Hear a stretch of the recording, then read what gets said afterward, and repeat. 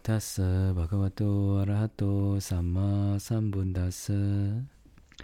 Hi everyone, welcome to Dhamma Earth's Dose of Dhamma, and this is your dose of Dhamma for today. So previously we talked about discipline being a blessing, no? We also talked about the discipline of a layperson. So today we're going to talk about the discipline of a homeless one, which is a monastic, a monk, particularly for a monk, no? So what is the discipline of a homeless one? Well, it is the fourfold restraint.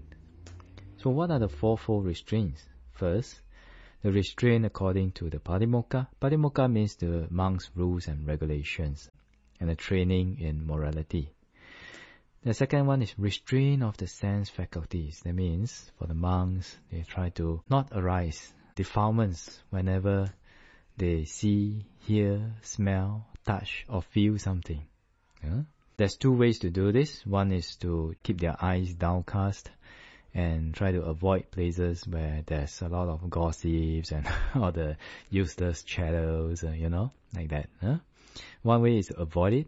Another way is to apply wise attention to whatever that they see, hear, smell, taste, and touch. So in the suttas, usually they say like this: when they see something, they do not see it as a form. They do not see the object that they are seeing as me, as this is mine, things like that.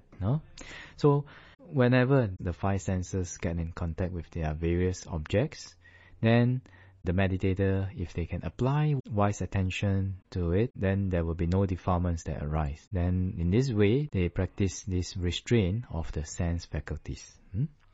And the third one is purification of livelihood. So for a monk, there's many ways that we need to avoid to have a pure livelihood. For example, by not hinting, by not pursuing gain with gain.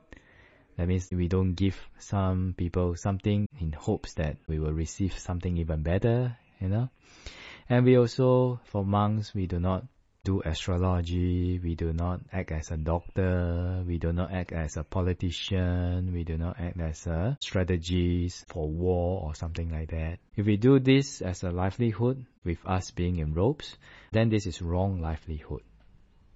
And the next one, the last one, is a reflection on the use of the requisites. We have four types of requisites: our robes to cover ourselves, food, medicine, and also a dwelling place, a place where we stay. So with this, every day the monk have to do reflection on these four requisites to keep reminding ourselves of their main purpose. When we can do that, then we will be able to curb any excessive greed towards these four types of requisites.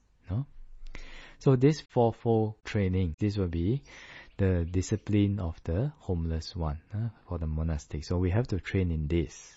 So then if we are trained in this, then we have good behavior.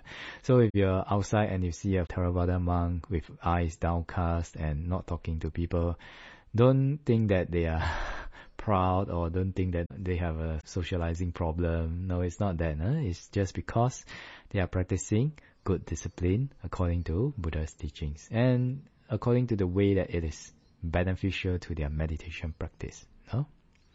Why is this fourfold purification considered a blessing? It is a blessing because it is the foundation of the total eradication of defilements of the mind, and also a cause for achieving mundane and world transcending happiness, like that. So that's why we talk about the training of morality, sila, the training of concentration, samadhi, and also the training of wisdom, panya. So this fourfold purification is included in the training of morality for the homeless one. This is like that. And if one can practice this and develop this, then it will be very conducive for the practice of samadhi and developing of panya, like that. Okay, so that's your dose of Dhamma for today. Hopefully this dose of Dhamma will be helpful and beneficial to all of you listeners. And may the Triple Gem bless all of us to be well, peaceful and happy. And may all of us be able to attain path, fruition and Nibbana as soon as possible with a good discipline. whether as a layperson or as a monastic. Sadhu, sadhu, sadhu.